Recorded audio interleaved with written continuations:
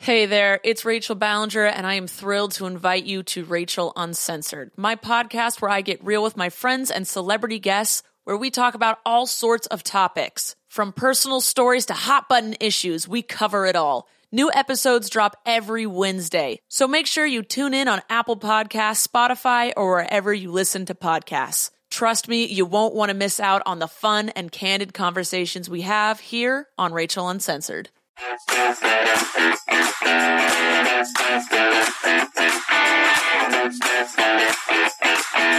You're listening to Season 5 of Mother May I Sleep With podcast. I'm your host, Molly McAlee.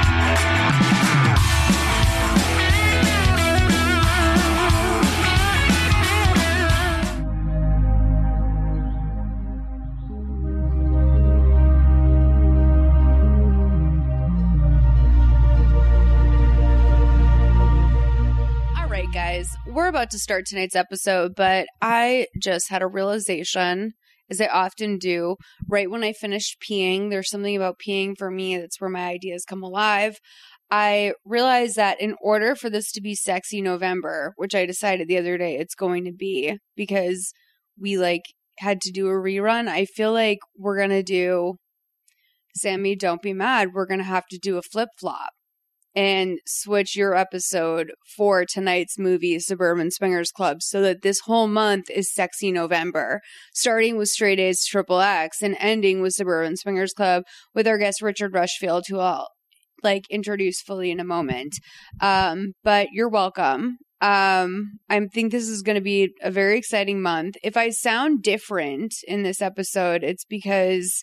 or more woke, rather, in next week's episode when we do 7 things to do before I'm 30. If I sound less woke in that episode, it's because I haven't seen this movie yet.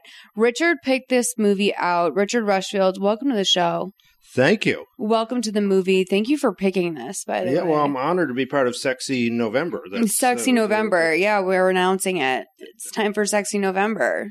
That's for my first visit to get here straight on Sexy November. It just feels like such a.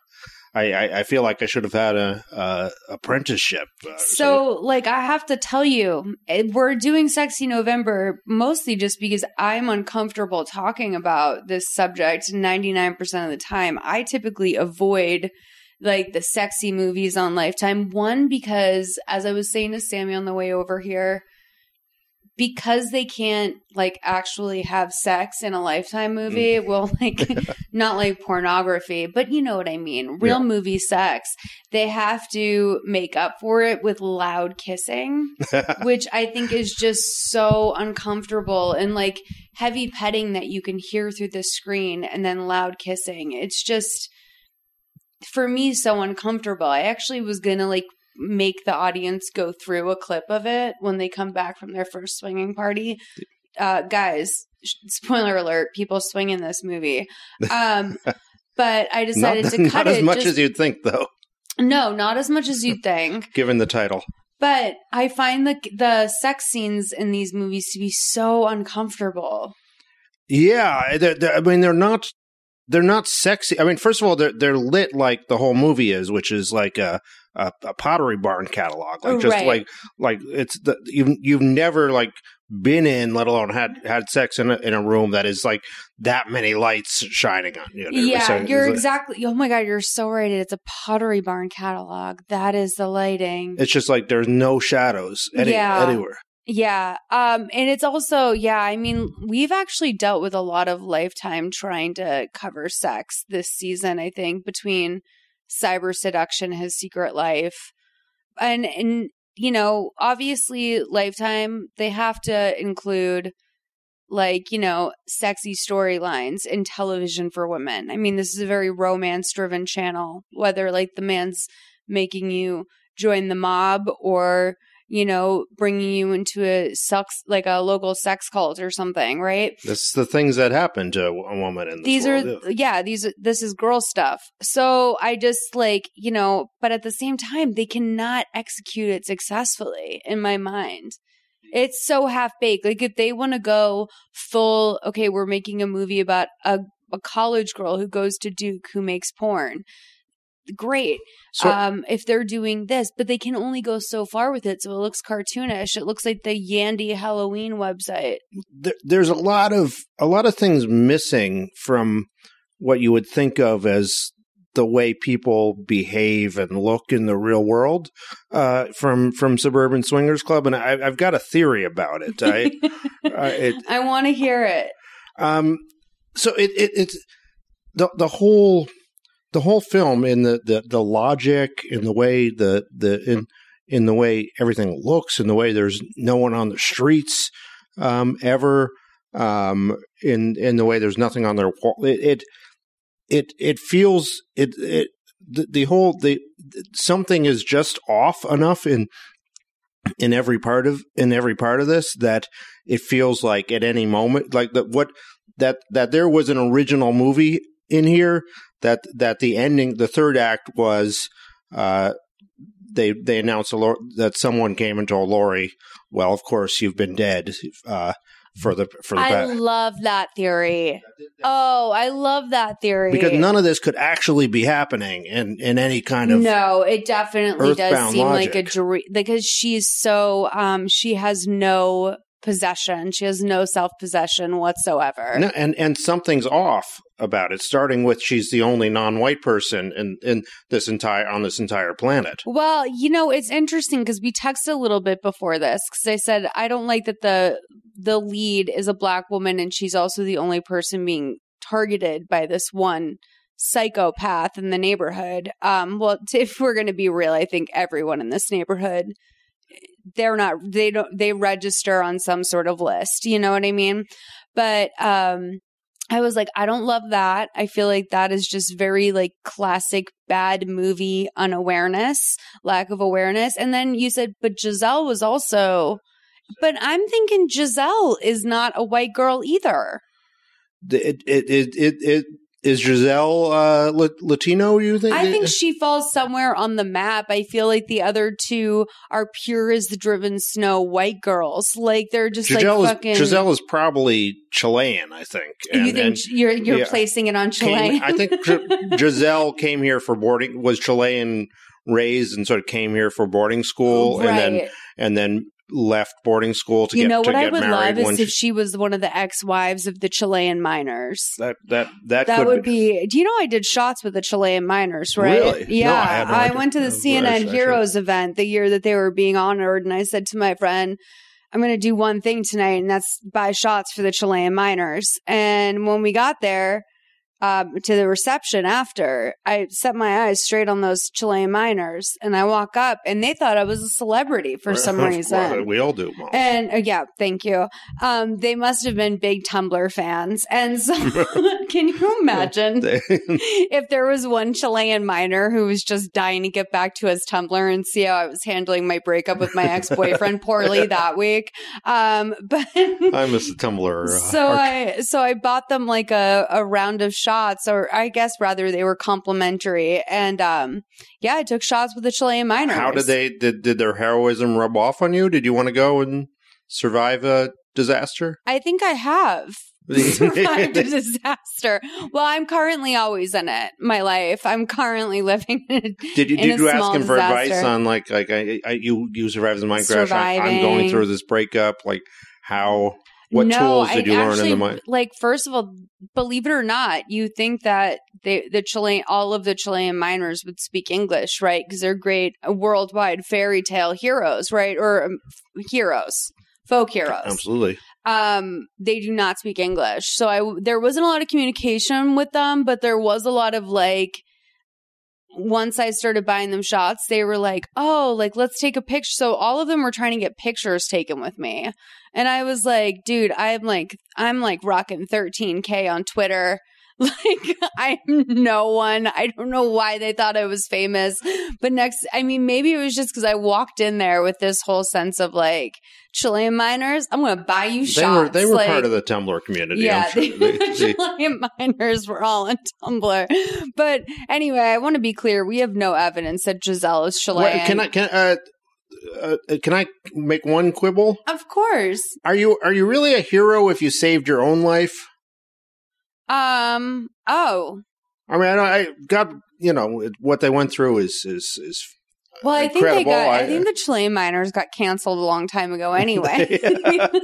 I think we canceled the Chilean miners. It's impressive, but is it technically heroism? Is it right? That they No, I mean, like when those boys got stuck in the cave in Thailand, right? Like I think the people coach was considered a hero, and the kids were. I mean, they're all sort of very honored for sure, but it's the people that went through the tube that's the hero. Like not the Elon Musks of the world calling people a pedophile for no reason, but the other people that came to aid. Yeah. So they're survivors, and that's we honor their stand struggle. A survivor. But yeah, it's but I don't know if we should give them medals yet.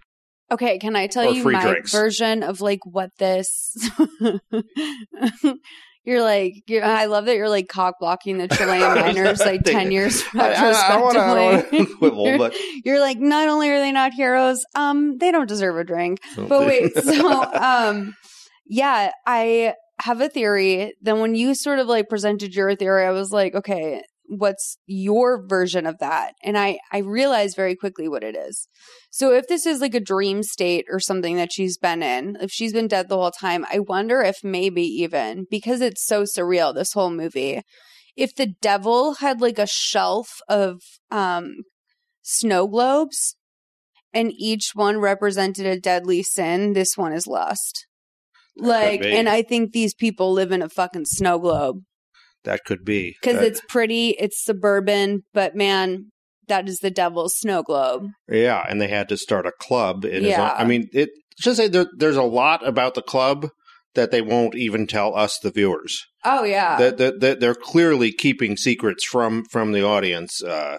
But the cops know. So, like, that even adds to my snow globe theory, because the cops are in on this secret club. Well, and the evidence that the writers are actually in on this and are part of the pact with Satan is that they didn't name the movie's Circle of Trust. You're taking down Christoph Bergerson, Ken Sanders, and Mark Sanderson? That's seriously who you're going after? I mean, I'll... Mark Sanderson of Silent Venom, A Night to Regret, Stingers, and City Limits fame. Wait, Ken Sanders' career... I glanced at.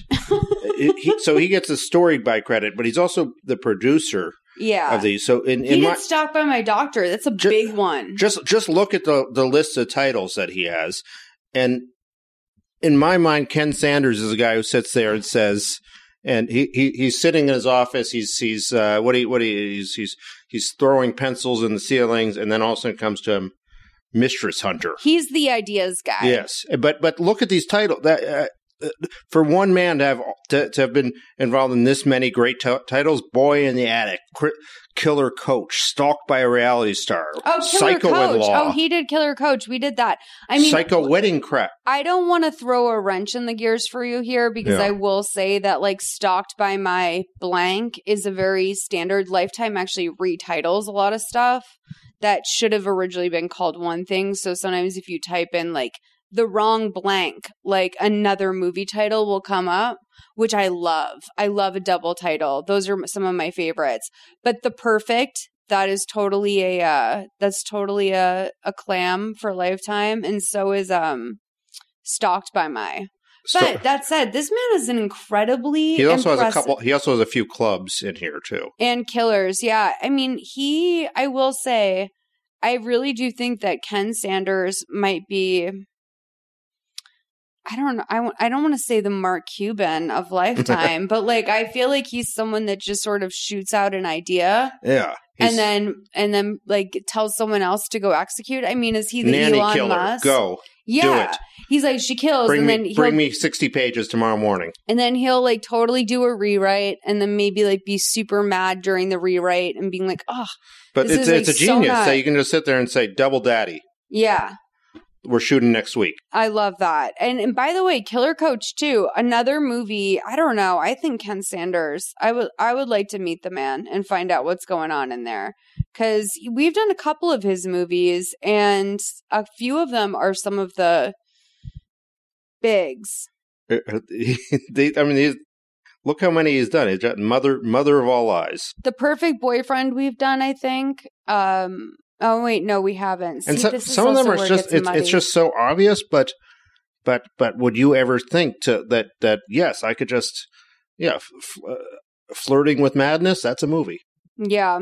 I'm so excited you're here to do this because I know that you probably took this as seriously as I take it and or maybe more, which like, you know, I love it when someone doesn't just come here to like fucking agree with me. You know, I like to be challenged. I'm on board 1,000%. Yeah. So, we're going to open up on a Suburban drone shot. Titles are very plain, but okay. We enjoy the font. It's fine. A couple is moving in and the husband and wife are talking about how promising the new house is. Right away, you don't know if these people are married because there's no heat between them whatsoever. And nor well, there's a reason for that as we're going to find out. But it's certainly at the top of it, I was saying like, okay, either this isn't her husband or I know why they become swingers. Yeah, it's pretty clear that there's never been any sort of passion or even mild enthusiasm to see each other. Grant and Lori, I mean, who knows what happened before the you know what? We'll get to it. But I mean, this is just... But it's quite a sight. I mean, I have to say, because her sister is so down to earth later on, I have to imagine that they kept it real with Lori if she was about to marry a dud. Like, I think something really was taken from these people. But do you think in her real life that this isn't a dream? Like in her actual life, she do you think she's really married to Grant, or is this the nightmare husband that she has? Well, if we're talking about parallel universes, that's different than if this is a snow globe or if she was dead the whole time. I think if she was dead the whole time, then I think that their marriage was really like this. I think that when things start to become dead the whole time is around the time that you know who drugs her with you know what, and then you know what happens. I do. You know? Well. To me, that's where things get really like loopy and out of control, and that might be actually where she passes away. There's from the very start here, there are indications that she's dead. That this is not a real world. But first of all, the whole world here. So there's two things you could say about the production. That either they potentially found a bunch of tract homes that were just completed and snuck into them to shoot a Lifetime movie in 3 hours, or I think that's what happened, or they want to give you the sense of that so you can know to hint you that everybody's dead. Yeah. Okay. I feel you. Oh wow. Yeah. All right. No, that makes sense. Damn. It's going to be hard to unthink. Fuck. You finally found someone that takes us more seriously than. But I will say that like basically they speak like acquaintances that have some very tough energy between them at very best for our audience. So Kay, Lori's sister, shows up to help her unpack and check out the house. She can't believe the size of the place. And Garrett, wait, what's his name? Grant. Yeah. Oh my God. Fucking white guys' names on this kill me. Grant is like, can't live in a dingy old condo forever, which like kind of, I was like, okay, Grant, like don't shit on your entire last life. You know, we got to get the upgrade, but don't be like flippant about it. Let's be grateful. Especially when the purpose of buying this house is to help your wife get over her miscarriage, right? Spoiler. That the whole which will come back in my theory also, but also like I do think his lack of thankfulness, if we're gonna pay credence to my devil's snow globe theory, like I think that is partially why he's like first you're greedy, then you're sexually deviant. Then you whole life winds up fucked up. So, we go outside to the very expensive backyard. I will say that there's significantly more energy. But first they ask about the counter. Here's another. She's an interior designer, right? And the worst one, by the way. Yeah, and she looks at the interior designer, which the only The only idea she has for her own home is we should put decks in by the pool, apparently. I mean, this is the other thing. Yeah, it's unfortunate because it certainly after this next scene where we find out that there's like a Fisher-Price pirate boat that's been like well weathered by the sun. Like, I want to know what PA or whatever, what like AD had that rotting in his backyard and was like, dude, I'll fucking pay you to take this out. Like, it was a very well sun-weathered Fisher-Price boat that was in the backyard. And there's also a couple other window treatments and other things that I have to wonder what was left by the previous owner. You can tell me to shut up about my theory anytime you want, but the Fisher-Price pirate boat, they're moving to Suburbia, is the only sign we will see of children. She's moved in after the miscarriage, and she sees the Fisher-Price pirate boat, and they're in Suburbia, and we will never see another sign of a child again in this movie. You know what, Richard? I have to say the same thing occurred to me as well, that there are no fucking children in this movie. But there is a Fisher-Price pirate boat left behind by the pool. Yeah. What is that? That's because, like...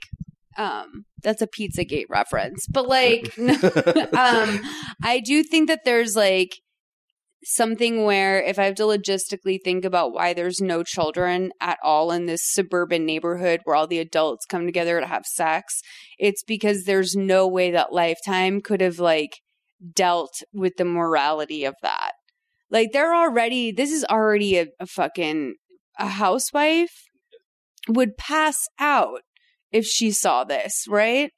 If there was kids in the scene, people would be writing letters. There'd be a letter writing campaign about these dirty swingers and the kids. And by the way, shout out to all of our swinger listeners. I was thinking of you this whole time I was watching this movie, being like, how am I going to come to grips with the fact that like, and I don't want to conflate poly with swingers at all, but like, I do want to say that like, this is a situation that can be handled in many ways, and none of the ways it was handled in this movie are a positive light on the swinging community, which I assume is very vast. There's a lot about. I mean, so part of. I going into Suburban Swingers Club, I was hoping for sort of.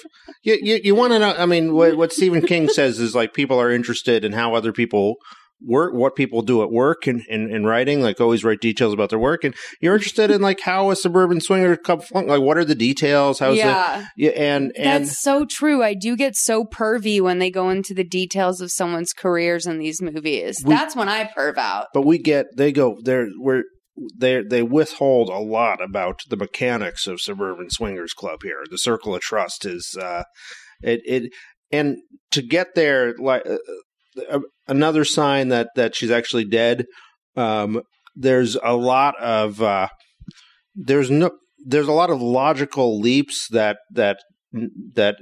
get her to Suburban Swingers Club and out of it that no sentient human being would make ever. Right. But somehow. Well, I mean, this is the thing: is that the whole thing is they have to tell this movie in an hour and 27 minutes. Yeah. In this, I think it was an hour and 25, so even less, right? And the only way that they can really get us through this plot at this point, I've realized, is just by ignoring logic at every turn in a way that's even more infuriating than like something you'd go see in the theater. Because who doesn't watch a horror movie and think, don't go up those stairs, that like, you know, call the police, you stupid bitch. Like we all go to that place, right? Every Lifetime movie is a series of just being like, don't do that, crazy, put that down, don't do that. You know, like these movies are infuriating in that sense. But I like the way that he lays out the logic of like why we should be in the Singers Club, why we should keep doing that. It's just insane. Well, and I have a different theory about like the way that this is all shaken down. So he takes his sister outside to see the backyard, which is beautiful. Like, that's a $3 million home backyard in LA. Except for one thing it needs. What? A deck. Oh, a deck. That's right. There's no. How fucking dare I forget about the deck. But the truth is, honestly, where would that deck go? Like, what? There's no door that requires a deck. I guess over the little bit of pavement there. Wasn't that a patio? I guess. I don't know. There's a little bit of concrete there. I guess you just slap a deck on. I mean, I think that that was an innovative thought for the backyard for sure. I didn't see that. Showing her design chops. She comes out while her husband is talking to her sister that he is so much more sexual energy with the sister, in my opinion. Yeah. Didn't you think immediately like that? Immediately you think like that's going to be what this story is about. 100%. Well, like just because the way they interact, I think that's to offset how disconnected Grant and Lori are without making Grant seem like a total fucking monster, which they kind of have already. But she comes out and Grant spots the Fisher-Price boat and he's like, I'm so sorry. The previous owners must have owned that. I'll have them take it out. Which right away you're just like, well, wait a minute. Must mean infertility or miscarriage of some kind. Why is she the only one that's upset about it? Yeah. Like, I would think that would have struck a chord with both of them if this was something horrific that they had gone through, which it sounds like it was. Yeah. So we do learn that he's been acting, he might not really be grasping the seriousness of all of it. He's acting strange about it, and we're not really sure if we're ever going to be back on the same page. That's what Lori tells her sister. So the next day or something, I guess, the timeline's not clear in this movie at all. I think this all happens, like, from moving in to Swingers Club to... We're not even at 2 minutes and 55 seconds But yet. I think it seems to all take place within about 30 hours. Like, it's like sort of a day and a half. She's barraged with it, which, like, I mean, I think adds to my theory I'll present. Well, I guess I'll just present it now. I think that there's no fucking way that Grant moved into this neighborhood without knowing that this was also an active swinging community. Well, who was the realtor? Oh. Rachel. Wow. Oh my God. It's going to be significant later on. Double snow globe for sure. Yes, oh my God. A lust-driven act. You're going straight to hell, bitches. It's Rachel. As we'll see, she's bringing people into the circle of trust to satisfy her lust. Wait, don't tell everyone yet. Okay. Well, okay. Forgive me.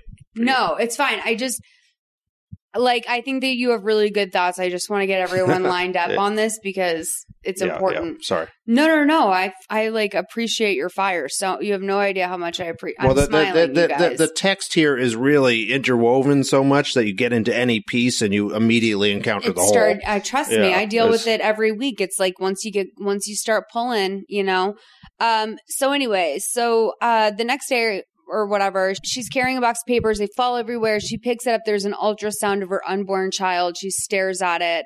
And it's a book called Modern Baby Names that she's holding out. I would have loved to know what she was going to name the baby, but boom, we do know. She flips it over. It's Caleb. She would have named the baby Caleb. Okay, with a K, I believe. Yeah. Beautiful. So Grant walks through the living room on a work call and she calls after him. He doesn't respond. He just blows out the house and she looks out the window and right after he's gone, she sees a real hunky guy doing some light woodworking in the driveway across the street. So let's play the clip. 2:55 to 4:18.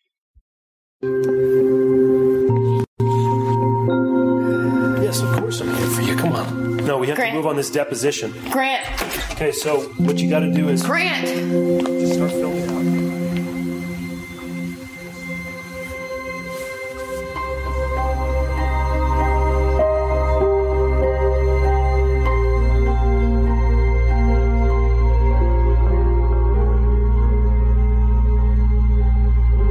Knock, knock. Lori?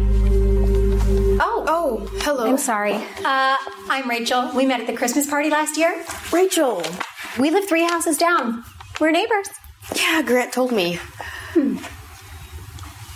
Oh, my, you certainly have a room with a view, don't you? That's Noah Craner. God, he likes to show off, doesn't he? Seems that way. Want me to introduce you guys? Oh, no. Gosh, I've got my hands full right now.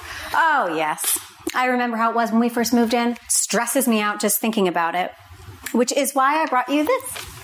You didn't have to do that. Well, it's just a little housewarming I thought we could enjoy tonight over dinner at our place. Dinner. You don't have to go through that trouble, really. It's really no trouble. See you at 6? Okay. Thank you. So, first of all, why is there a cage in their living room? I know, it's like some sort of wrought iron thing. And also I had an issue with the drapes that are directly behind her because they like are a beautiful window treatment. In theory, it's just like a heavy cloth over a white sort of sheer cloth. But the heavier cloth has this like pixelated fabric on it. And it's so unfortunate. Where we're looking at it right now, it looks almost Aztec. But when they were speaking and you could see it in full, it was a truly horrendous curtain. And I'm assuming that also belonged to the previous owner. But like, it doesn't, if anything, that sort of informs the other design decisions that Lori has brought into the home as even worse. Well, I mean, is it just the stuff from her dingy condo that they just put in this palatial estate? I mean, we did learn that they would be going furniture shopping for a whole new like situation, but her little touches that she makes are not great. So what is up with her not being able to like wrap her head around a neighbor who knows her husband, who she's met before, inviting her over for dinner? Lori has a couple moments in this where it's like she doesn't understand what like making friends is. Because she's dead. That's right. When you're dead, you don't realize that your husband is actually planning to bring you into a swingers club before you even bought the house and pegging it to your miscarriage. Okay, but like, let's say that isn't what happened. How bizarre is it that was? I mean, how was the average person who couldn't see the truth that you're telling? How is the average person at home supposed to digest that information? I think what they were sort of implying was that. So Grant walked out the door and then Rachel walked in about 5 seconds later. And I think Grant and Rachel met and got to know each other in that sort of... No, they knew each other before because Grant had met... Grant and Derek, Rachel's husband, worked together. And Rachel had met Lori at a Christmas party. So I'm standing here being like, y'all are basically acquaintances for like, it would almost be weird if you didn't have dinner together. Very interesting. Yeah. I don't know. Like when you know people that move to your neighborhood, you might want to grab dinner, split a meatloaf. Or mention, oh yeah, Derek and Lori, Derek and Rachel from the firm, they live on the next block where we're going to move. It's almost as if he has a secret plan. Yeah. So yeah, you were I said like maybe if she was afraid of eating their food, that would have made sense. What do you think Rachel would cook? We'll get to the dinner. Well, I know like that she definitely had this shit catered based on the way that we come up on this dinner scene. There's like 4 berries on a plate. Who knows what their entree was? With like a little slice of dessert cake, like a little sliver of cake. And then the husband's pouring some champagne, Derek. Now, Derek is a real sleazeball. But I'm also starting to wonder, who do I have a bigger problem with, Derek or Rachel? But also, could you one of the bigger problems I had with this movie was I could not tell Grant and Derek apart. And yeah. Could you? I could, just because like Derek has a sleazier vibe to him. Grant has more obnoxious ties. Right. Yeah. I think to me it was almost like not a BDE. That's too generous. But like Grant just showed up as more of a beta for me. Yeah. Whereas Derek had sort of like, which by the way leads me to the question.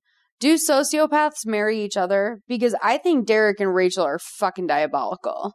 Interesting. Well, there's something going on there. Maybe it's like in the Dickens novel, Our Mutual Friend, when the two gold hunters con each other and marry each other, both thinking the other has the fortune. I will say, I do think Christoph, the writer, Christoph Bergeston, okay, he's written the less. Executor of Ken Sanders' inspiration. Oh, really? You think so? See, because I would think that those would be a Christoph detail, sort of the more nuances of it. Well, I don't want to. I know he's credited as the writer, but I really feel like this is Ken Sanders from the heart of Ken Sanders. Yeah. So yeah, I agree. He seems like a real. You know what? He's Ryan Murphy. It could be. He's like the Ryan Murphy of Lifetime. Genius. So we go to that dinner that night. The neighbor's husband asks if she's met any of the other neighbors, and the blonde is like, she sure has. She met Noah. And she tells Grant that Noah's the neighbor who's always working in the garage with his shirt off. I wrote, 1, that's not meeting someone. And 2, if that is meeting, then Grant also met him. Seeing someone shirtless in their driveway from afar is certainly not meeting them. I feel like Noah is either he's not taken serious. Well, okay. This brings me to the question. They don't take Noah seriously. Well, okay. First of all, let's look at William O'Halloran's past credits. Okay. And it kind of points out something not very pleasant about society. Like look at who he's played in the past there. It's the bartender Julian, male model. Right. Oh, there's a great Kim's moment boyfriend, later on where he fully shows his ass fling as a man, bimbo. bartender. Yeah. This is He's a man. hot, he's the hot guy. He's the guy that gets cast because he's hot and then acting second. Which there is a moment later on that I have clipped because I said like all of his roles on shows are like, yeah, you could tell that they would love to give him a 3-episode arc, but he just can't do it. He does 2. That stings. Hard to see. He got to the hard to see, hard to hear. He's literally done 2 episodes of every show. That's like they're trying so hard to give him. They brought him on. Maybe he could have been. Maybe he could have even been a recurring. If he took as a romantic character. Interest, but then the first he day would've. on set, they just said, "This isn't gonna. This isn't gonna work." Hard to hear. Oh, that's hard to hear. Because it's so true. Fuck. Oh man. Yeah, I don't think they take him very seriously. I will say that truly. Or another thing, because this there's a lot that we don't see in this movie. Do they all have? This is the circle of trust. This is the suburban swingers club that runs this neighborhood with an iron fist. How do they not know what Noah's up to? Oh, I think they do. I think this is a real Weinstein situation over that they're running at the Suburban Swingers Club. And I think that also it's an issue of like, well, he hasn't done it to me. Like that's because like when it happens when Noah preys upon Giselle later on, to me, it's very clear that no one takes Giselle seriously. And so then when he starts in with Lori, it's like also, I mean, I will say once again, I think Noah picks his victims wisely, which is that people that are less likely to believe by the rest of the community. Like Lori's just the new girl. Like all these other fucking snow bunnies up in here, literally like these people are like this chick and Olivia, Noah's wife. I truly think these are like some KKK chicks. But let's take that back a couple steps, though. I mean, that might be a little intense, but like I think they're definitely on Reddit. But so you say he picks his victims wisely. How do Lori and Noah come together?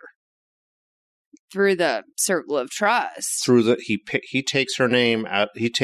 She takes his keys out of the bowl. And does that just happen? By the way, does that just happen, or has the circle of trust been engineered? Well, in the Devil's Snow Globe, literally, I mean, it is circular. I think spherical. Like, I think that honestly, you're right. I think that there's a lot of shit going on here, and this is exactly why you're here to talk about it. Lori moves in. This is the new girl.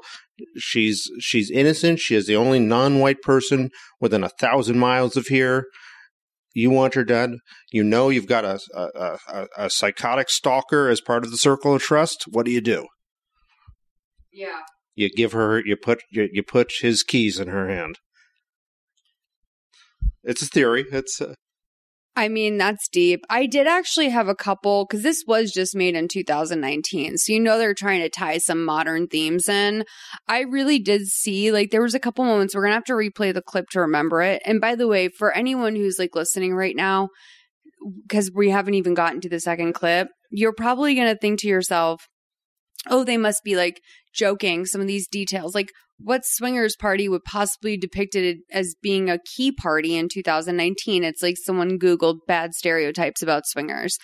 No, that's literally what happens in this movie. This whole movie is a bad stereotype. But I want to just say that I wrote in my notes that for me, this next scene is showing how Derek and Rachel are, quote unquote, a little bit over their heads, like meaning like Derek and Grant and Lori's heads. They don't know what they've entered into yet, although we have our theories about Grant. Let's play 432 to 634. Who's Noah? Noah Craner. He owns the house across the street from you guys. He's always working in his garage, usually with his shirt off. You met that guy? I didn't actually meet him. I just saw him in the garage working. Mm-hmm. He does carpentry and woodworking in his garage as a hobby. Yeah, he did our gazebo out back. You should check it out. He's really good with his hands. Well, we're thinking about putting a deck out by our pool. Right, babe? I mean, maybe you can run some ideas by him. Sure. Cheers. Cheers. The first time we saw this neighborhood, we just absolutely fell in love with it. The golf course here is amazing. I can't believe that. You can't see it now, but in the daytime, it's beautiful. Big, I can't wait for you to play the back nine. Yeah, I can't wait. Looks like they're becoming fast friends. Yeah, she seems happy. That makes me happy. So, what's going on between you two? What do you mean? Come on. Is it that obvious? Yeah. It's complicated. We lost a baby last year. 5 months pregnant. Things haven't been the same since. We've just kind of drifted apart. I thought maybe buying the house might change things, but I don't know. Sorry to hear about that. Thanks. But I might have just the answer to your problem. Oh, yeah? Mm-hmm. Do tell. It's a little different. So you have to keep an open mind. He is very proper and particular.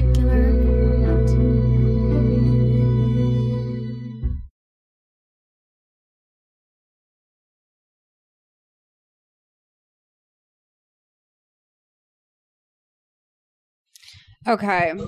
So as when she says we're thinking of building a deck, she just looks when he says that, she just looks at him like that's the craziest thing. I interpreted it as her looking at him like don't give away our fucking deck idea. Like, the deck was my idea. I don't want these assholes getting a deck too. These already we can't build a gazebo because these people have one. Lori has strange. I mean, I will say both of this couple, they both have bad social cues. Their social cues are brutal. Like, just like they blow past any like reasonable human. Her reaction throughout a lot of this, like her reactions to social plans, she's always shocked. Her reaction to like the deck, like she almost like her eyes like got bigger. Like she was like don't talk about the deck. That's interesting. I mean, I thought he was springing this. He was putting in her head like, oh yeah, we're talking about a deck. We're getting Noah in the mix. We got to get Noah in the mix. This was somehow him bringing in. Because you're right, we never heard her pitch the deck. We don't. She doesn't even. She can't even find anything to put on the walls of this house. And you're telling me she's planning a deck already? You quite rightfully did point out when we texted. These were the only two things we texted about. But the other thing you said was that like this movie is in the scenes we didn't see, and I often feel that way with movies. I'm like, this is about what we didn't see. That was actually my biggest critique of the Natalie and Caroline essay, was that, I mean, I want to know about the stuff we didn't hear about, because everything else we heard in such painstaking detail. It's the notes you don't play that make the difference. But yeah, so I don't know. I wrote in my notes, why can't you swing without being such a fucking weirdo about it? I feel like the way that swinging is always depicted is so seedy. Maybe it is seedy in some people's opinions, but in these movies, it always feels like two just like naughty little thieves, like creeping up on two unsuspecting people in the middle of the night. Like it always seems like no one else could possibly be like sexually interested in this sort of experience. It always has to be someone being like, no, wait, what? Like they're always so scandalized. In your Devil's Snow Globe theories, I mean, Derek is clearly presenting you have to keep an open mind, but for just a small price, that your soul will belong to us for eternity. Yeah, he takes a sip of his cup of like sacrificed blood, for sure. And so later on, we go back home, and Grant asks Lori what she thinks about Derek and Rachel. And she's like, they seem nice. And he goes, yeah, we could become good friends. And so she looks across the street, and right then she sees a blonde woman having sex with a guy across the street. It's Noah. It's Noah and his wife. Presumably Olivia. Which, by the way, like looked, the way that they handled it, where she like sort of, he comes up behind her and he's like, what are you looking at? And then they look back and like there's no lights on in the house and they're not just there. It's crazy. Also, he stares at her like while he's fucking his wife, and it's all just very like, yes, is that a dream state that she's in?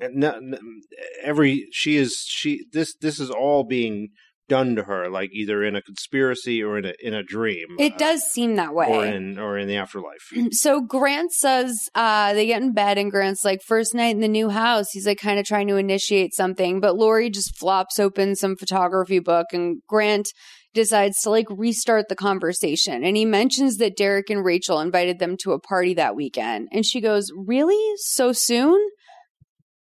Like, has she never met it? Like, that's how it works. Is like you meet someone, you kind of have some social momentum, and then you're like, you want to hit a party on Friday? Like, we just moved into the neighborhood, and we're going to start going to parties here. We moved here, and we kind of know some of the people here. Like, what do you mean? Like, she acts like it's some wild stretch, and like, well, you know, I'm with you. And to find out this is all in Southern California was shocking to me, because I'm with you. We don't really know our neighbors. We don't really talk to neighbors here. It's just not something you really do in LA. Which is unfortunate.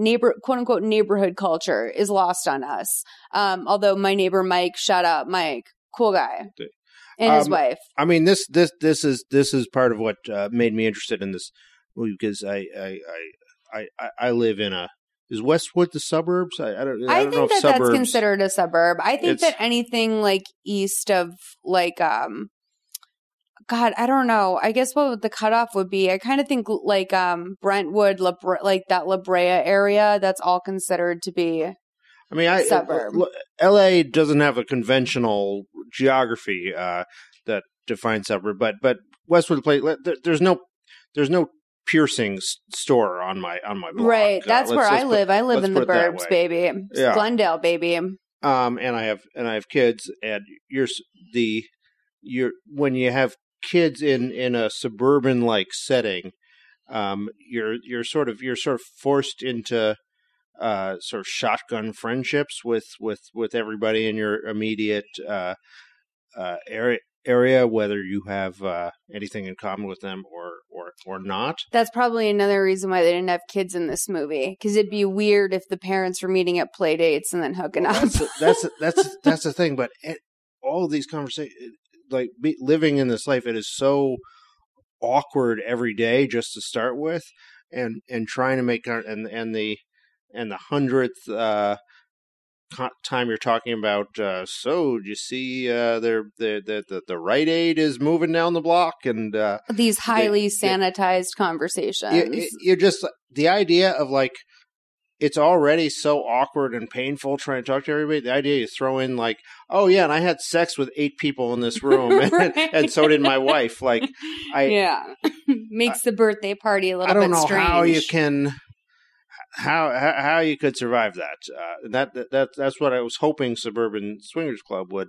That's the other thing, is that I don't think it really, I think it occurred to me in stages how unbelievably uncomfortable it would be to be amongst this. And Lori does point this out here. She goes, he explains to her that the party's not at their place. Some friends of Derek and Rachel's that live 3 streets over have these parties, and they get together once a month. It's always the same people, a very private thing. That the group has certain interests, and they like to share intimate romantic experiences together. And so Lori at least is hip to this. And she goes, "Are you telling me that Derek and Rachel are swingers and you're trying to bring me to a swinger party?" I was like, thank you for just knowing. Like, thanks for not needing one thing spelled out for you. He says that things with them haven't been going so great ever since they lost and he can't even bring himself to say baby, but that part's uncomfortable. Like, he's never either confronted this or he never had much feeling about the experience.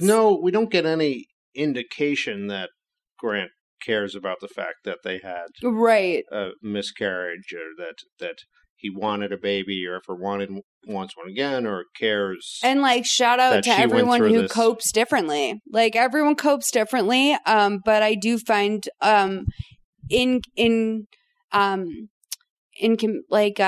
being coupled with sort of also this desire to join a local swingers club, I have to say that I think Grant might have ulterior motives and not wanting to start a family. He's not. There's not a lot of, well, we can try again, and there's already a Fisher Price pirate ship in the backyard, so we're halfway there to a family already. At no point is like the option of trying again brought up in this movie, for sure. But we don't know, we're not her OBGYN. We don't know what her possibilities are. By the way, just to back up one minute, the sort of the first Grant makes a lot of Grant's logic goes in some interesting directions. Absolutely wild. First one, just the idea that the way to get over a miscarriage is to move into a big family house in the suburbs, right. Just the two of you alone in this giant 10-bedroom house. Yeah, was then other directions you could have gone with that. Yeah, certainly doesn't make you feel less lonely. But the logic of Lori seems to accept that the logic of we'll have sex with other people, and we'll be thinking of each other, and that'll bring us closer together. She doesn't immediately want it, but she sort of is like, well, that makes sense. Yeah. And so when she says no, he jumps out of bed. I don't know why I kept getting Chris Watts vibes from him. I don't know if you guys know who Chris Watts is, but he's a guy who murdered his wife and she was pregnant, and he also murdered their children. I don't know why I kept getting these vibes from him throughout the movie, where he just seemed like if Grant could have gotten a redo at the end, I think he would have never moved to this neighborhood. Whereas opposed to a lot of times these villains or whatever, I think that they're incapable of coming back from it. I really think that Grant is someone who acted on passion and got totally out of control, and therefore is not a safe person to have on the streets, because he's just someone who acts impulsively. But I think that if given an opportunity for a redo, he would have taken it. So she goes through a list of all the normal things that people have on their list when considering something like this. Is this cheating? He's like, no, it's not cheating when you're both in on it. We'll be thinking about each other while we do it. She says she could never do it. I personally would like more details on what these two have done to work on their marriage up until this point, because he keeps saying that this is the salvation, this is what's going to be everything for them. It's going to fix it. And for me, I'm like, dog, what about couples therapy? Yeah. What about I don't know. Does therapy usually come before or after swingers clubs? Trying a little more Netflix and chill, date night. These are the things people do to get back in touch, before they move to a gigantic suburban couples home. Massage, perhaps. Yeah. And by the way, they could not have literally trapped each other in more of an isolated situation. He's things aren't going well. Let's isolate ourselves. So Rachel comes downstairs the next morning, because he's gone down to sleep on the couch. He's been in a bad mood. I mean, he brought up something that was really important to him, that he wanted to go to a swingers this party. This is something he's been holding on to for the last hour and a half. And she just says no. Yeah, I know. See, that's the thing. It's either this man is that horny, like he just heard this idea 90 minutes prior and was like, we got to get this fucking going. And if it doesn't happen, I'm going to lose my shit. Or like he's been planning on this for years. Like, who knows what he's done. So he says that he's going to be late coming home from work. Don't bother waiting for dinner. So he's a punishing little bitch too. There's that. He's one of those motherfuckers where, oof. It's definitely the beta to in every relationship he's in here. Yeah, I mean, like, I don't know. Like, is he the beta though? Because to me, that's a real alpha move to just be like, well, I'm moving you out to the suburbs. I'm going to ask you to join a sex cult, and if you don't do it, then I'm not talking to you. But it's not a sex cult. I should stop calling it that. The circle Actually, of you know trust. what? I know no respect to the circle of trust. I don't know why to pay respect to the circle of trust is insulting to the people I want to protect. Well, we don't know that they kill unless Noah is their Frankenstein's monster that they unleash on certain people. Grant's outfits with sort of the skinny blazers, the skinny lapels, and the very the crazy pastel ties. I mean, that can only be beta. Yeah, his wardrobe is pretty. I mean, he's beta in a lot of ways for sure. Yeah, for sure. So then we see Lori out for a run, and guess who she meets for real this time? Then we're going to see her out to lunch with her sister Kat and hear about how she takes the news that her sister is about to be a swinger. Let's play 11:52 to 13:49. How's the run? Good. I'm Noah. I live just across the street from you. I'm Lori. I saw you in the garage. My husband is, Grant. How's the first night in the house? Quiet. Not like the city at all. It's like, crickets and a star-filled sky. Lots of other things to look at, too. I'm sure we'll see each other around. You have a good run.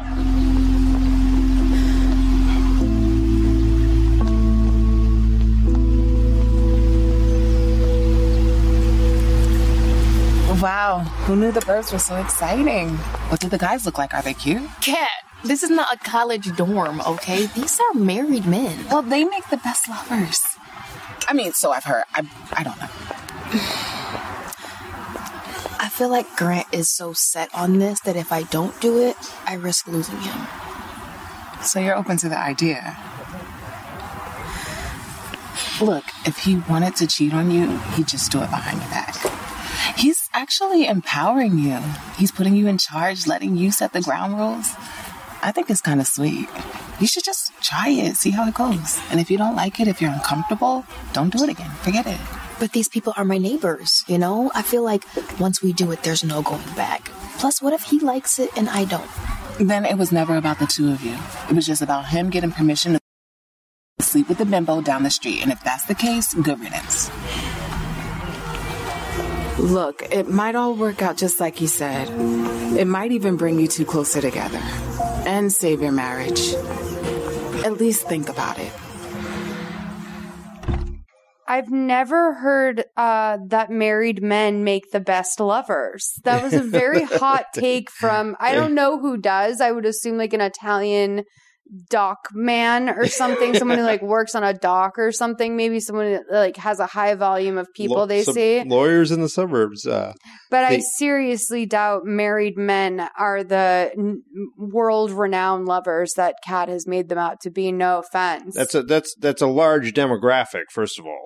100%. And also, like, I'd like to know what her research is based on. Because a lot of people got married at like 18 and probably have no idea what they're doing. Yeah. But day, I mean, poor women. At the least, you'd look to narrow it down. Like you wouldn't say like, you know, you want to have a great sexual experience. Try a single guy, it's too broad of a group. the thing that stands out to me is their elegant lunch. The exterior is Barney's Beanery in Westwood. Is it? Yeah. So, my God, I didn't recognize it. Which is so in contrast to the elegant courtyard they're sitting in that I just can't take the whole scene seriously. That is really funny. I didn't recognize that. Oh, that's like interesting because they filmed it in LA. Very few. I think most of these get filmed in Toronto. Sometimes the Valley, but usually they only Toronto. had 3 hours to shoot this. So that is true. Like you wouldn't even get through security these at the airport. Are filmed in like 10 days. Like like two business weeks. Impossible to believe. I wrote, I think the sister wants to fuck Grant. If I'm being real, there's still an energy there for me. Grant comes home that night, and when he gets home, Laurie's standing in the front window waiting to maybe see a glimpse of Noah. He comes in and he's like, listen, I'm sorry for last night. I don't know what I was thinking. I personally, as a viewer, did not expect that apology, and I also think that Grant really sold that apology for me. His character looked truly ashamed in that moment. I don't think Grant is a very good liar. No. He was sorry. And so she's like, no. I want to save the marriage, so I'll do it. But these are the rules. 1, we have to approve of each other's partners. 2, either one of us can veto each other's involvement at any time. No questions asked, no turning back. 3, when they're with other people, he'll be thinking of her and she'll be thinking of him. This is very attractive to him. I'm not going to say Laurie. I mean, Laurie's clearly put some thought into this. But the mechanics of how either of us can veto at any time in the night. The veto comes up for me. The approval and the veto comes up for me in very interesting ways where I'm like, oh, really? That's what approval was? We'll talk about it. But like, it's very... it's questionable if rules 1 or 2 are ever taking place at any point, or 3 for that matter. So yeah, they start making out, whatever, and then they arrive to the party that weekend. It's a really big house. The music coming from inside is kind of sexual and haunted. It's the Pope's house, right? Victoria Pope is Victoria and Roger Pope. So they take a look at each other before they go in, like, all right, we're going to do this. Let's do this. I love that little look because what they don't realize is that look is where they could have changed everything. 15:30 to 16:55. Oh, wait, sorry. Do you want to say something? Oh, just my favorite line in the exchange in the series about it, but I'll let it play out rather. Okay. I am so glad you could make it. This is our host, Victoria Pope. Rachel's been raving about you guys. Welcome to my home. First things first. Oh. Everyone is so excited to meet you. Let me show you around. I think you'll see we're kind of like an extended family here. This is my husband, Roger Pope. He's a real estate developer working on revamping the Riverwalk. Darling. Yes. Lori and Grant, our new members. Welcome to our home. Thank you for having us. It's so nice to see new faces. This place is amazing. Wait till you see the rest of it. Oh my gosh, the Riverwalk. What a great project. Congratulations on it. Well, thank you so much. It's been a long No, guys.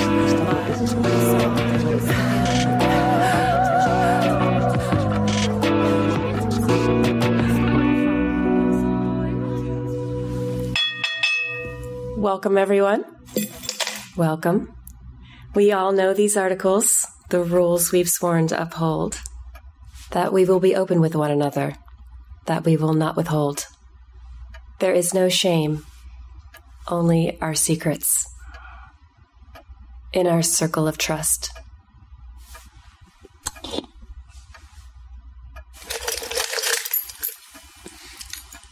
Mario Ramos.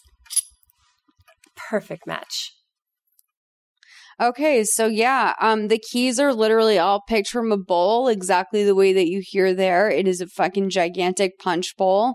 I'm shocked they went this literal with it. Like, when they took the keys, I was certain that they must be getting taken for drinking and driving, which I cannot believe people drive home sober from this event. For some reason, I thought of these things as maybe a slumber party where they would actually like spend the night and then sort of stumble out in the morning. Like maybe there's a Dunkin' Donuts coffee thing sitting out or something. But like I'm also, the other thing that gets me with this whole setup is like, I am a picky bitch, so like I would have no business being at that party to begin with. There's a variety of reasons why I probably wouldn't be in that room. But like one of my main ones is like, there's maybe a chance I would be attracted to one other person in that room. And then when they start to talk about the vetoes and stuff, like when they brought up that concept right away with a key party, my thought is, there is no veto, bitch. When are you going to work that? When are you going to call your veto out there? When they're walking up the stairs? You're going to interrupt the whole party at the Pope's house? Well, certainly that is where we find out that they approve of each other's partners, which I guess is rule number 1. So, like, after Laurie gets Noah, who, of course, Noah is Laurie's partner, who at the time, I didn't even know Noah was married. I thought Noah went stag to the fucking key party. I don't think you can come... Right. Solo, now I'm learning. Yeah. But then Grant gets a chick named Giselle, who he seems very pleased to have been picked by. Grant and Laurie just sort of like, they're standing on different sides of a staircase and they just sort of like nod like, I approve. And I thought that maybe it was less of a physical thing and more of like a spiritual thing. Like when they said, I want to approve of them, I thought maybe they meant like, we want to know they're a good person. But they're just like, am I cool with my husband fucking that? Sure. Like, nod. Like, that's all she knows. So, given that the Popes are such an elegant couple, and they're overseeing the Riverwalk project and all that, they really rush right to the circle of trust here. There's no appetizers, no showing around the house, no looking at the gazebo extension they're building or. Right, it's just like okay, come on in, stand in a circle, and that was one of my big sort of realizations as well when they drove home after the party, because I was like, oh, you mean these people don't get blackout drunk before they do this? Like I sort of assumed that at any sex party like this, that like people would be knocking a few back. You take half a glass to loosen up a little, maybe before you go have sex with your husband's law partner is think about how many Ubers have picked up people from sex parties and like knew or didn't know. So a couple things. What about the alternate universe where Laurie selects Derek? What would happen? Does she veto? Does I don't think that there would be a veto. I think if anything, like there would be like I would then think that there was like another layer of insidiousness to it where like Derek was low-key trying to fuck his friend's wife the whole time. But one thing I will point out is that Giselle is, as we will learn, a seasoned player and on the Circle of Trust scene. And Giselle is the key to this entire movie. None of this would have happened if it wasn't for sweet, sweet Giselle. But I have to wonder, is Giselle like an initiation ritual? Like, do all the guys have to fuck Giselle and see if they can hang with that? Giselle and, like, is clearly like the town hoe here. Because Derek is very clear. Like, listen, do not, because later on they go for a jog, and we'll get to that. But when they go for their jog, he's like, "Don't fuck with this bitch." So, do we believe that Laurie just happened to pick Noah and Giselle just happened to pick I mean, it feels weird to me that the newbies both got the town bicycles, if you know what I'm saying. I do, yeah. Like it feels a little bit of a plant to me. But then again, I was thinking all of the various ways in which putting your keys into a bowl are such an imperfect plan. Like, because you can so intentionally know whose car is what, or like whatever else. There's a variety, or like have something sort of like tilted towards you or whatever. There's a variety of ways that keys in a bowl can be manipulated. With the one with the rabbit's foot, yeah. Can only be. Once we get to like 15 plus keys, at that point, I'll believe that there might be some randomness to it. But And also, like, who are these other people? There's all these other people that I'm like, they should be questioned as well. Exactly. Which is who is the guy with the ponytail that Rachel goes off with? The perfect match. Oh, I forgot his name, but it's like Mario or something, I think. But yeah, everyone's horny for him. Yeah. So Noah and Lori are alone in the bed. She's like, I'm nervous, and he's like, you don't be. Also, I'm sorry. We can wait. What? So how many bedrooms does this goddamn place have that they all... Again, so like this is another thing, like, because there is going to be a moment later on where you sort of realize, okay, there must have been assigned bedrooms to an extent. Don't give it away now, because like there's a little bit of some setup going on there. But I do think that, yeah, I don't know why I was so shocked that this wasn't a sleepover party, because certainly with, 30 people at your, 10 people at your house, however many it is, you can't have a sleepover. I think that like some people must have just done it in like large closets. Like a California closet, man. There were about 10 couples there, 10, 12 couples there. Right. Yeah, so a 12-bedroom house with not including kids' rooms, because there's no children in this suburban community. I think that there's probably some office with a couch, and then maybe some of the old timers can like double up in a room because they've seen it all by now. What do you do if to get technical here? What do you do if you go into the room and one or other of the people isn't able to perform? Do you just go back down and ask? Oh, I think you probably hang out. Because Noah implies that he's like, well, we can wait. And I was like, oh, maybe they won't have sex this time. No, of course they don't wait. Like, as soon as he says that they can wait, Lori's like, oh, it's on, because she feels like safe with him or something, I guess. But yeah, I have questions about the logistics of that as well. And also I'm confused about like why some of them just don't take it to a bigger party. Like, I feel like some of these people would just be fine with like an orgy. And I don't know why they can't have that moment together. Anyway, they drive home after the party and they're in the kitchen for a moment. And Lori's like, Giselle's perfume stinks. She wears way too much of it. And then he's like, were you thinking of me? And she was like, yeah. And I didn't know what was going to happen. I honestly don't think I could drive home sober with my like significant other. Like, I've never been married, but I can only imagine how much like more uncomfortable that would be. That's a weird car ride. I can driving confirm, home after this, dead sober, after like your first sexual encounter with like essentially a stranger. Your wife, your husband smells like Giselle's chief perfume.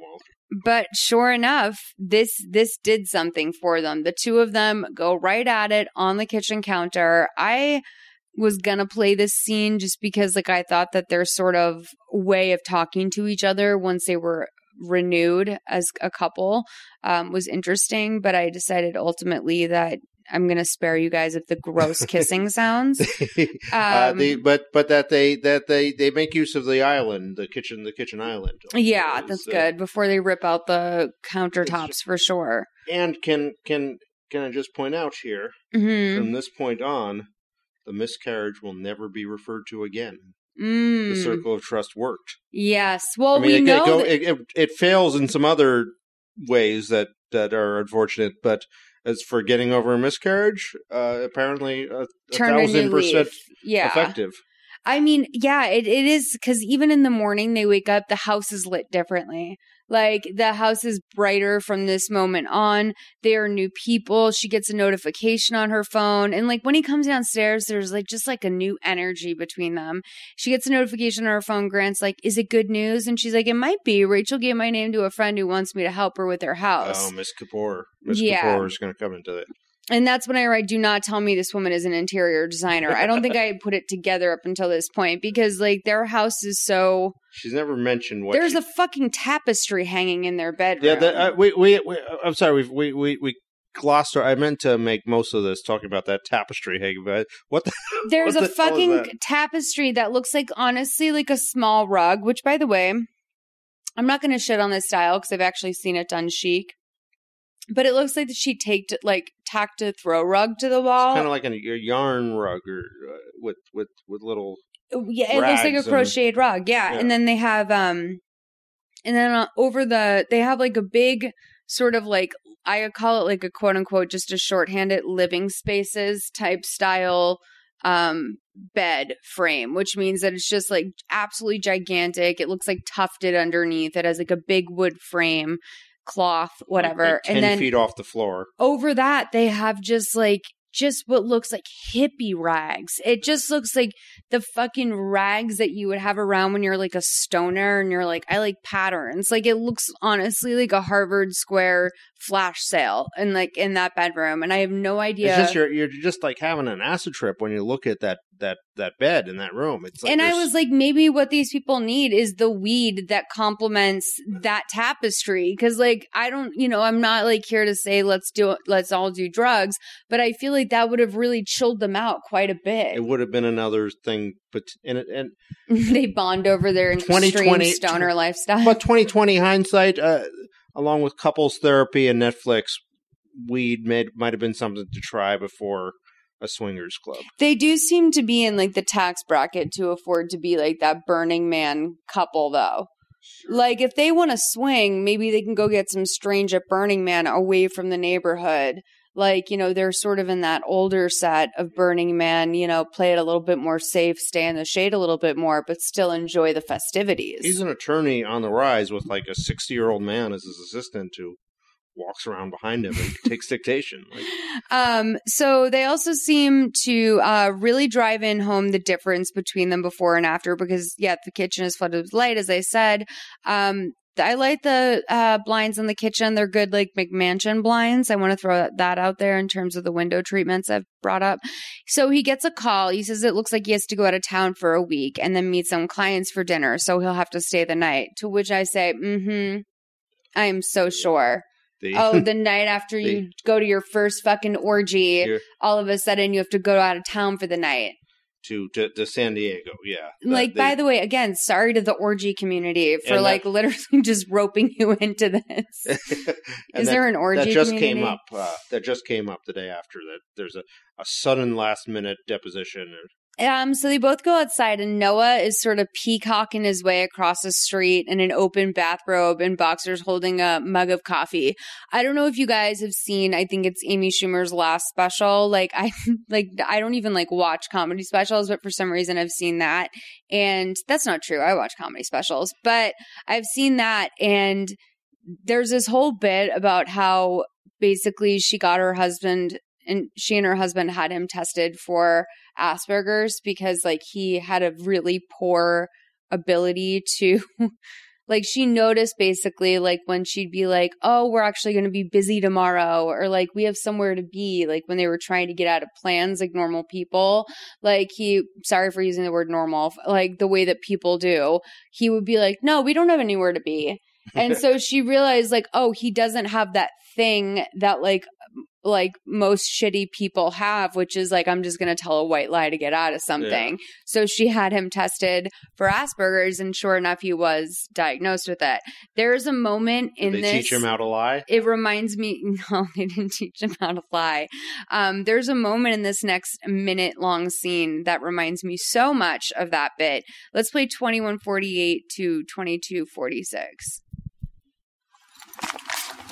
Good luck today. Thank you. I know you'll get the job. Thank you. Good morning, neighbors. Hey, Noah. Hey. Sorry we didn't get a chance to talk more last night, buddy. Oh, yeah, me too. Why don't you come over to my house for dinner tonight? Tonight? Uh-huh. Oh, tonight. Don't we have that thing? No, we're free. We're good. Great. 6:30? Yeah. Bring your appetite. Have fun at work now, guys. Babe, why did you just agree to dinner? Why not? Because it's awkward. Babe, we can't hide from our neighbors because it's awkward. This is what we signed up for when we opened our marriage. Look, if we stand together and we face our fears together, we will grow together. Let me know how today goes, okay? I love a good breath. Just there's no other end to the scene, so they just do a breath. So this is a moment where I also realized, maybe Grant, this unlocks some sort of power trip within him. because that was so bold, the way he just steamrolled that situation and literally was like dying to go to dinner with the guy who was fucking his wife the night before. So I almost wondered if that was him. What is his motivation there?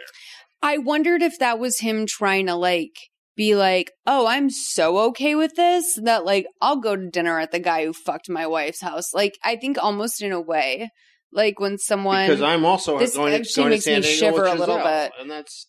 I think that, I think he's trying to be like, he's trying to neutralize the situation with Noah so that if they're around Giselle, it's not weird. Is that, because that makes me sick a little bit to think like people are like that, but people like that. Here's another, this is another moment that I marked down that suggests that this is not logic, that if she were still alive, that people would have, that this is another hint that she's actually dead.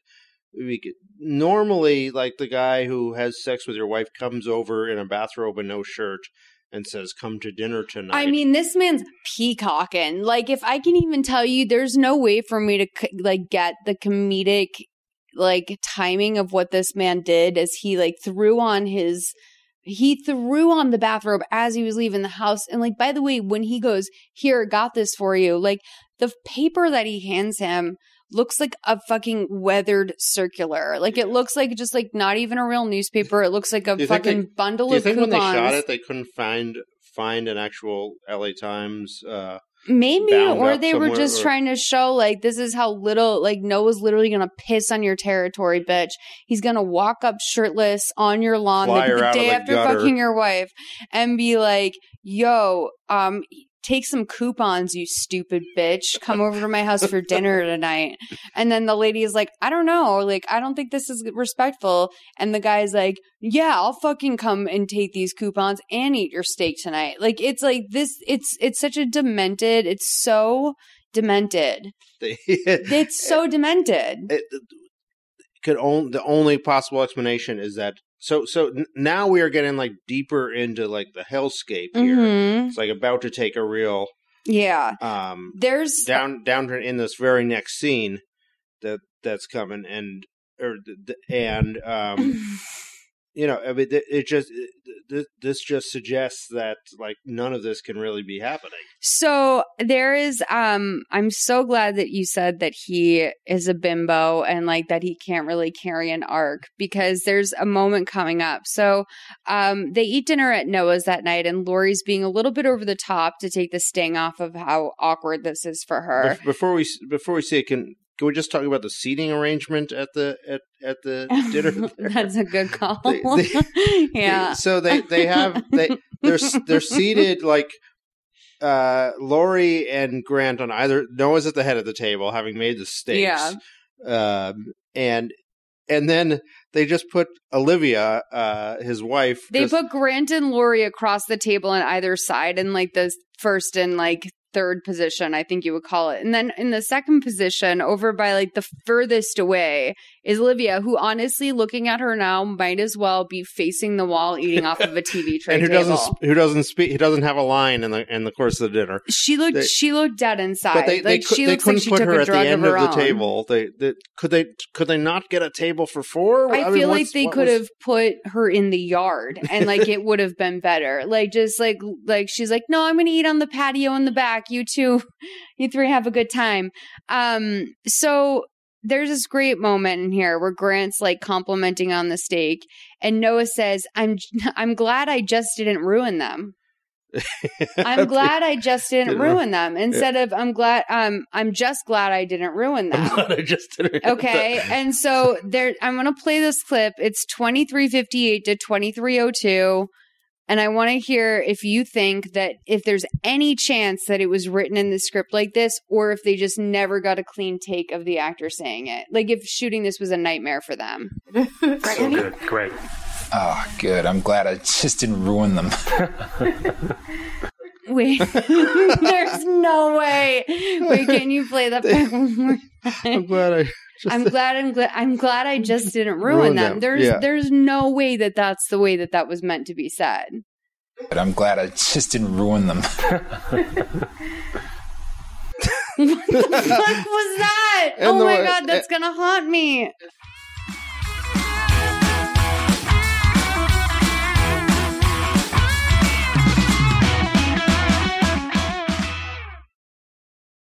Hey there, it's Rachel Ballinger, and I am extremely excited to invite you to Rachel Uncensored. It's my podcast where I sit down and get real with my friends and celebrity guests, where we talk about all sorts of topics. And sometimes we might be under the influence when we do so. We cover things from personal stories to hot button issues. And it's the only place on the internet you can find an uncensored version of me. It's a side of me that you might not have seen before because it's not the most family or brand friendly. But don't worry, I'm still sort of slightly a decent human being. If you're intrigued, then make sure you check it out. New episodes drop every Wednesday. You can find it on Apple Podcasts, Spotify, or wherever you listen to podcasts.